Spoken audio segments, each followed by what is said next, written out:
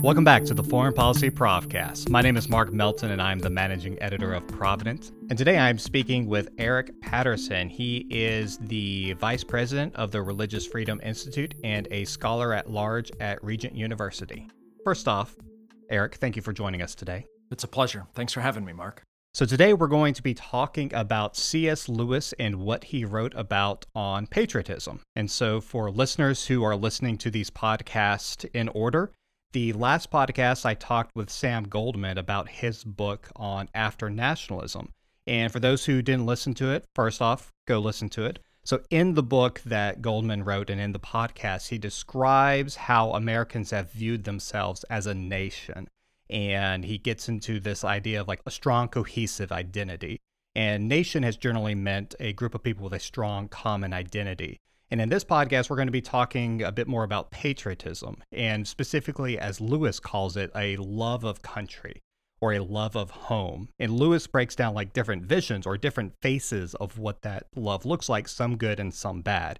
But we're really going to be focusing on how can a Christian love their home, their neighbors, their country, their government, whether or not that country or government or state has a strong, cohesive, common identity, which a lot of places, I would argue, don't have. For instance, in Iraq, you have different groups who are living alongside each other, Kurds and Turkmen and others who arguably could be described as either ethnic groups or nations, but it's a pretty mixed up situation there with a mosaic of peoples, as I've heard it called before.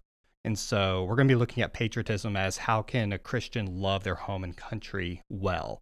And so within this, we're going to be talking, like I said, about C.S. Lewis. So Eric, would you like to kind of pitch what made you interested in this particular topic? Because you emailed me a few months ago of, hey, have you ever written anything, or has anyone written anything about C.S. Lewis and what he says in Four Loves about patriotism? And I responded, well, actually, I did a couple of years ago, and we'll link to those articles. But how did you find this, and how did you get interested in this topic? Well, Mark, thanks again for having me. And this is such a fascinating topic. So let me say something first about patriotism and nationalism, and then how I came into this with C.S. Lewis. And as you said, in the social scientists, starting in the late 19th century, this term nationalism came to mean the idea that geography and identity should cohere. In other words, the people who live in a place should be of the same kind of ethno-religious cultural identity. Because before that, you think about the Russian Empire, you think about the Ottoman Empire, the Habsburg Empire. These are multi-ethnic places.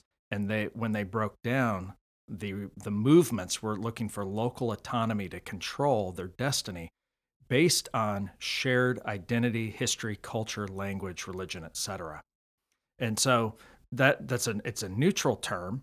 One can love one's country, whether it's the multi-ethnic country or the kind of the mono-ethno-religious country. But what the way we use that term more these days is what I'd call a chauvinistic or hyper-nationalism, meaning that it's exclusive. And C.S. Lewis actually talks about this in his book, The Four Loves. He talks about how we should love appropriately, including our country. So he first talks about patriotism that begins with my love of place, where I'm from, what's familiar, the people who are around me, and how that love can extend to a larger group, our country. And he distinguishes all that's good there with not getting caught up in the good to the exclusion of the sins of the past. He warns us, don't make all of the past a fairy tale about the country. Recognize there's the warts and all, but you can still love what's good about your country and what's familiar about it. But then he distinguishes that from exclusivist, imperialist, nationalistic, to use this term from today, these chauvinistic forms of love that make my culture, my tribe, really an idol over any other group around the face of the earth. It privileges us as superior. It gives us carte blanche in politics to the exclusion or to demean or to put down or even enslave others. And of course, he uses words like demonic, evil, etc., to distinguish that type of patriotism, like the Nazis, versus a good-hearted love of country, like the Brits, like the United States, like Canada. There's some good quotes there too when he talks about how if we, he says we all know that this love, in other words, this love of one's country, can become a demon when it becomes a god. And I first discovered this passage and this part of Four Loves by reading Tim Keller, who kind of brings this up in his book, The Prodigal Prophet, which is about Jonah and how Jonah basically had a very warped view of he ordered his loves wrong. He loved his nation first and then God. And he, even when he presents himself, does so in that way. He's like, I am I forget the terms. He's like, I'm an Israelite and then I am a Hebrew. So his views are warped in that. And so his nation became his God instead of God being his God.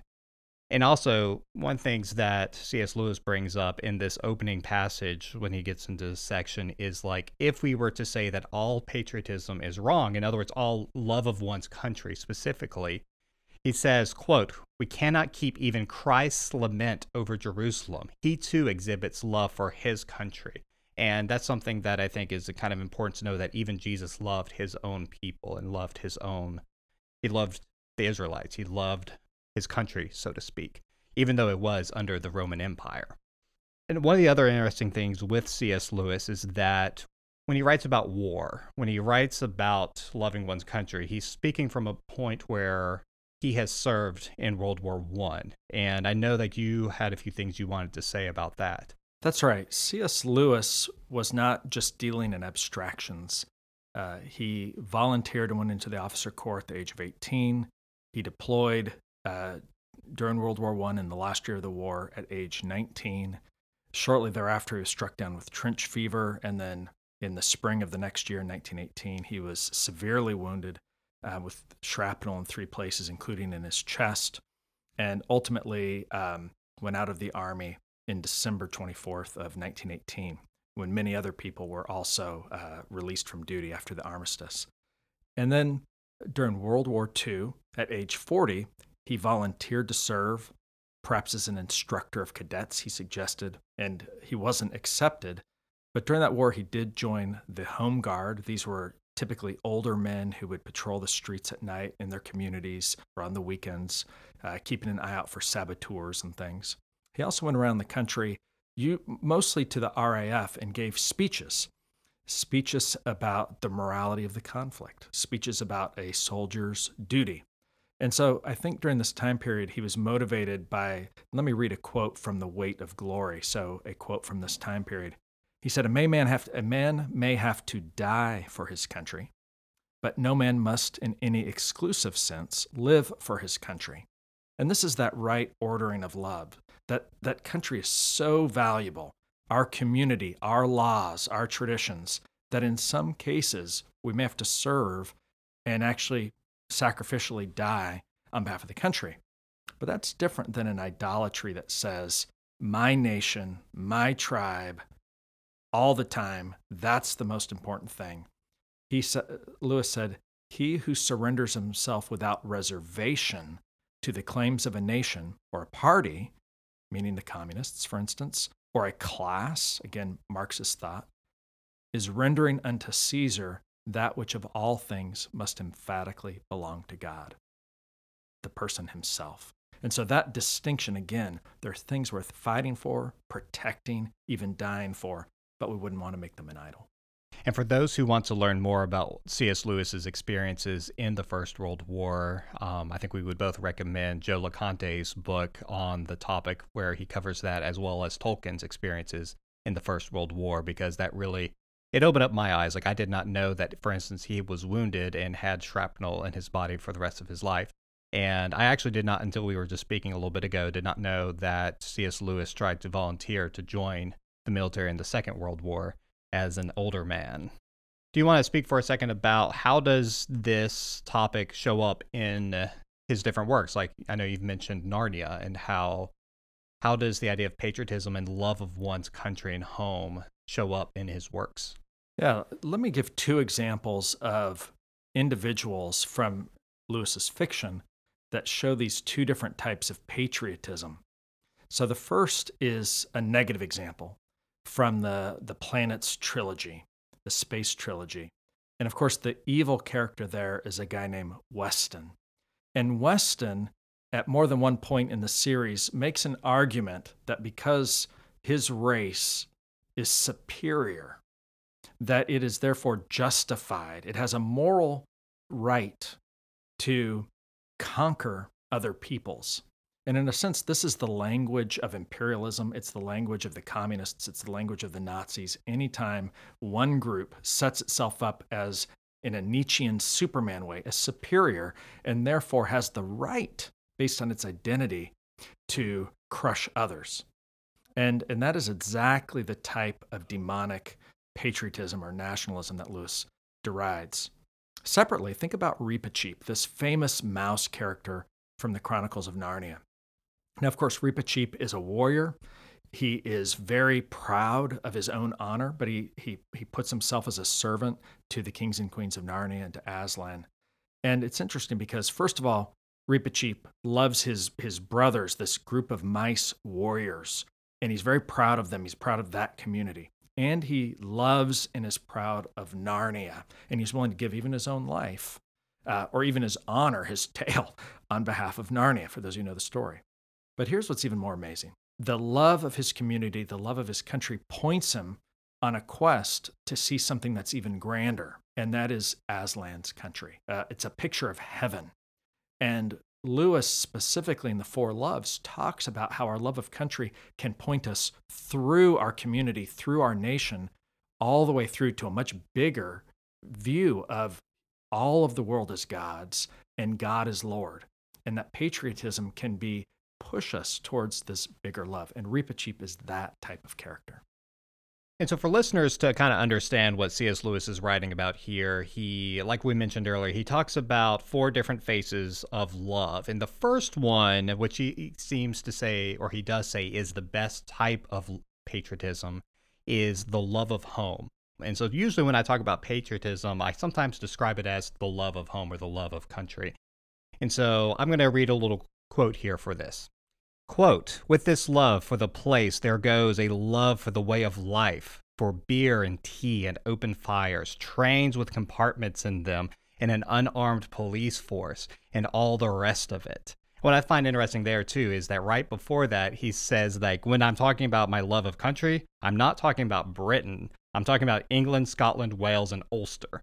He says, like, Britain only exists, or only foreigners and politicians talk about Britain, and being in the UK and the US, that seems to be true. So yeah, that kind of gives you an idea of like the different things that he loves about his country. It's very tangible, very pragmatic things like in your day-to-day life. Like if you were to lose your house, you would miss all the things in it. In the same way, like if you lost your country, you would miss everything, that you would be exiled. It would be a horrific experience. And what's tied to this is a respect for others who feel the same way about their own home. And so the patriot can love their country, have a sense that in some things we're the best. I'm proud of these things. And say, and you know what? I expect a Parisian to feel the same way about his home and to feel the same way about his country, and a Brazilian to feel the same about his home, his community, his country. And so this type of patriotism can be zealous and it can be proud, but it is not chauvinistic. It is not hateful. It leads to a sense of tolerance and respect and a thankfulness for the diversity, while being thankful for what is familiar. Lewis's word, familiar, to me. And I think there's an important point here, for me at least, that for Christians, if we're going to love our country, and if it's a product of our neighborly love, like C.S. Lewis is also rooting this in the idea of neighborly love, then we need to love our neighbors, both near and far. Because if you don't love your neighbors right next door to you, who you see on a daily basis, how can you claim to say you love Americans across the country? And one of the things I've kind of harped on, both on the podcast, in articles, and different talks, is that Christians need to be more involved in local politics, because the state and local government is going to be they're going to produce the main policies and the main laws that affect most of us. For instance, our zoning laws, our school boards. And yet these are the topics that are sometimes the hardest to follow because they can be quite frankly boring.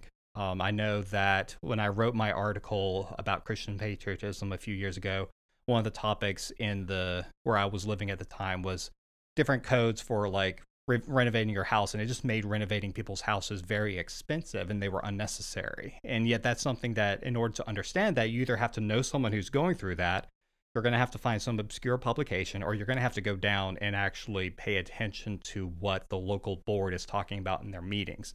Most people don't want to do that. We'd rather watch cable news, even though I find that some of the topics they cover in there are those that don't affect us very much.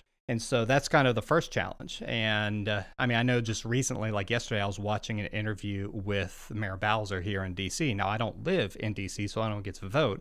But they were talking about things that actually affect my life on a regular basis. Like there was a bridge that collapsed on one of the highways around here. I drive under that bridge, or I used to drive under that bridge. And so those types of topics, that's a big deal to me. And that is the type of topics I think we need to spend more time thinking about. And yet, like I said, it's the most difficult because it's boring. And Christians, I think, though, if our love is going to be different than non-Christians, then we should do the things that are more difficult. Mark, I think there's a lot of wisdom in what you just said about being a good citizen and being a public servant as reflections of our faith. For many years, I was dean of the School of Government at Regent University. And whereas my interest has always been international relations, about half of our students were in the Master of Public Administration. And it opened my eyes to the 80,000 governments that the U.S. has, the school board, the water board, et cetera, all of these smaller governments at the municipal and county level, and how good-hearted people, even if we disagree on certain political things, good-hearted people were in so many jobs as public servants trying to help their fellow man. And there's a major, major role there, a calling for people to serve their fellow men in public service. And tied to that is the witness of just being a servant in the first place, of volunteering for the library committee at the local school, volunteering to be a coach, volunteering through your church, volunteering through the YMCA, Salvation Army, etc. Love of country doesn't make sense, as you said, unless love of community is at the bedrock of that. Otherwise, it's an ephemeral thing that really doesn't have legs. You want to be patriotic? Do something in your own backyard with the people in your community, first and foremost. And like you said, like for me, I first ran across the idea of like local government having a huge impact when during the Great Recession days, I was an adjunct professor and I taught a state and local government class. Even though my degree was in international relations, I was teaching state and local government, and I was then studying I was in Mississippi, all the problems of Mississippi state government and how the school systems are run. It made me very angry. But it's, again, those are the things that will have impact for generations on people's lives. The second thing that I kind of wanted to touch upon here is like the second face of love that C.S. Lewis describes, which it's he's cautious about. And I think he's right to be cautious. And I would probably add an extra qualification.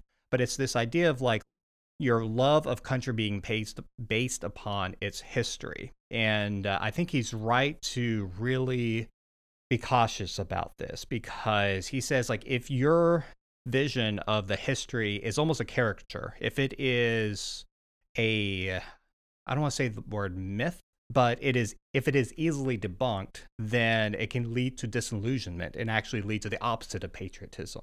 And so he says we need to have a good, healthy understanding of our histories and not have this false impression of what that history is. And to kind of read a quote here, this feeling has not quite such good credentials as the sheer love of home. The actual history of every country is full of shabby and even shameful doings.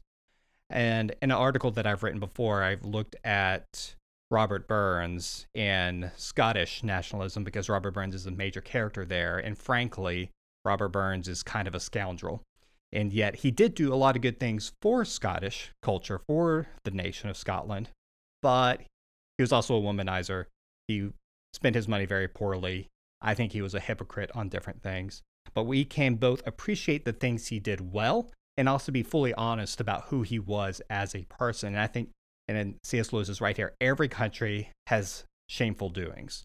And in this, so Grayson Logue, former assistant editor for Providence a couple of years ago, wrote an article on this topic of how should Christians read their history. And in this, he doesn't use these exact words, but I would say we need to keep two things in mind. One, mankind's sinfulness. I would say depravity, though not every Christian tradition would use that terminology. And the second thing is common grace. So the first part here, the idea of our depravity or sinfulness, like if we fully recognize that we are fully sinful characters, then even our heroes are going to be sinful. If we look at how the Bible treats its heroes, people like, the Apostle Paul, King David, these are not people who are 100% perfect. In fact, they actually do some very awful things. And yet God is still able to use them. As one pastor I heard once preach, God works not because of us, but despite us. And in that, there's like the recognition of our own sinfulness and depravity, but also a recognition that even though we have done bad things, God's not done with us yet, and he can still use us. And so for me, like for instance, when I go to Mount Vernon and see George Washington's grave, you have this very beautiful grave, but on the other side of it, you also have a lot of the slave graves. And I think as Americans, we can keep both of those in mind while understanding the sinfulness of people. And the second part of all this, the common grace, for those who aren't familiar with the term, that basically means that God is able to use people who either aren't Christians, or it's not a saving grace, that God is able to use people in the world to produce things and to help make life better for all of us. And so we could think about like the will. The will makes us really great, makes our lives a lot easier, but it wasn't created by a Christian because, that wasn't a thing at the time. And so we can look at the common grace that God is able to bless us. And I feel that if we understand history this way, we can both appreciate the good things in our history and understand the bad things. And I think it drives us to be grateful. When I think of American history, the liberties, the freedoms, and all the things we have in this country, I don't immediately want to thank the people who did them. I want to thank God for allowing these things to happen. And so, do you have any thoughts on that? Yeah, I think that it's wise to bring this up because in the past year in particular, we've had so much controversy about how to understand U.S. history. Think about the difference between thinking about the country as starting in 1620 and all of the historical facts about the Mayflower Compact. These wonderful individuals who had really survived a lot chose to leave a pretty good life in the Netherlands to come try to build a new world, try to evangelize, didn't own slaves, and contrast that with the so-called 1619 Project that begins with a very different position and tries to say, among other things, that all of U.S. history has been about racialist politics and things. Two very, very different views. The second one, many of the so-called historical facts debunked because it was just made up. But we have had terrible racial sins in our country and other sins. And so how do we think about this? And I do think that the way that Protestants talk about an arc of redemption is very helpful. God created a good world, and much good remains. Humans have intelligence and creative possibilities. But second, there was the fall. And that the effects of the sinful fall mar the world, mar our nature to this day. And so what do we need? We need redemption. And of course, we need the redemptive work of Christ in our lives. But this is also where that common grace is linked to the creation, is that the rain falls on the just and the unjust. God allows a lot of good in this world, regardless of whether or not we choose to serve Christ or not. And we look forward to an ultimate restoration. Now, we see these in Lewis's stories, these four elements: creation, fall, redemption, and restoration. But when we think about patriotism and what's a good rooting for patriotism, if we're trying to raise our kids to be patriotic from whatever country they're from, having this spiritual basis that God made a good world despite the fall, and that he wants to redeem it, he wants to work through us as agents of redemption in our society, that's a responsibility that we have as good stewards, whether it's in public service or in our community and churches, and that we are agents for limited restoration in this world. And of course, it's up to God in the long run to have the ultimate consummation of history through the work of Christ in salvation history. That's a good theological rooting to be proud of your country and to commit to serving in a way that betters our community. And so to kind of close this out here, to bring us back to the patriotism and how we love our country, my recommendation for, and what I want to do this weekend over the July 4th weekend to understand and to better love my neighbors is to actually, since I've moved to a new area, to actually look up and see how does the local government work. Because like I said, that's, I think, a great way to love our neighbors. Do you have any recommendations for what people should do over the July 4th weekend? Yeah, first let me say 3 quick principles from C.S. Lewis. The first one is that he said, despite all the foibles of our countries, nonetheless, patriotism seems to make people behave better than they would have without it. In other words, they're willing to give more. They're willing to serve more because of their love of country. And second, Lewis said that love of home and its people can point us to higher loves, the love of the world community, and of course, God. And then third, in humility, it is exactly right to love the place where God has placed us. And the New Testament has a lot to say about being content where God has placed us. And in my case, that's the United States of America. I love it. I'm proud of it. Doesn't mean it's perfect, but it's appropriate to be thankful to be in the place where God has placed us. And so as we go into the 4th of July, maybe closing with what John Adams had to say. Many people know that in a letter to his wife, Abigail, he famously said that they will celebrate Independence Day, and he called it July 2nd because that's when the signatures started coming in. We'll celebrate it with pomp and with parades and with public displays and fireworks. We often don't hear that the very first part of that quote is with acts of thanksgiving to God. And so as we go into the July 4th weekend, it's perfectly appropriate to be joyful, to be thankful for our blessings, but to recognize that all of the good both comes from God, and it's a faint portrait of his eternal kingdom, which will be our final home. And as the book of Jeremiah say, let us seek the peace and prosperity of the city to which we have been carried into. And so, Eric, thank you for joining us and talking to us about C.S. Lewis, and thank you for emailing me about it earlier this year. And I really enjoyed the conversation, and thank you. Thank you very much.